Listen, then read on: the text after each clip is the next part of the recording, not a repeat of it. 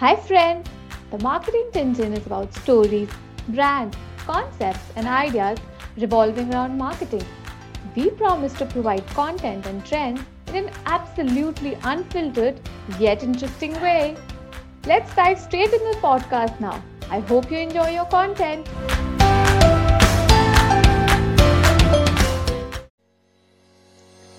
When we talk about furniture, what is the first brand that comes to your mind? Many companies and retailers have experienced global success, but very few have disrupted the furniture industry quite like IKEA. The company has 433 global stores in 53 countries and a revenue of a whopping $45 billion.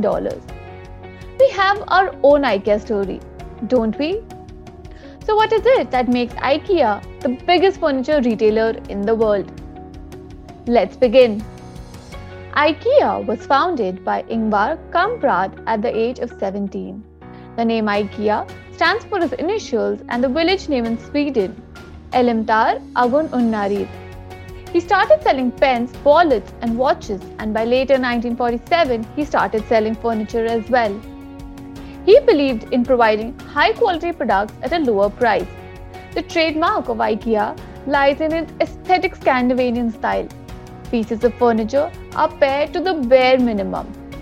The company ships and sells furniture in flat packs, making transporting even more manageable, and customers put it together all by themselves.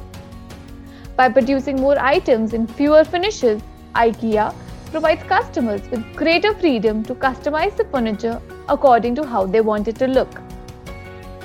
At the heart of IKEA's success is value.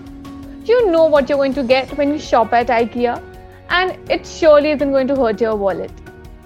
However, everything isn't that smooth for IKEA. Their biggest challenge is to keep up with the young eco-conscious shoppers. The advent of online shopping and the rise of new competitors like Amazon, Wayfair and Overstock have changed consumers' expectations completely. Nevertheless, IKEA is fighting back with a strong positioning and constant attention to its customer experience.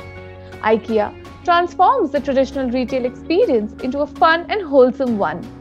It meets the needs of its customers while enriching their in-store experience. I am always excited whenever my friends suggest a trip to IKEA, and we surely don't want to miss out on the yummy meatballs.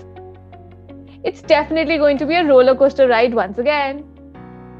With this, we come to an end of this podcast about one of the most successful furniture giants, IKEA. Subscribe to our channel for more such stories. Till then, stay tuned and happy listening.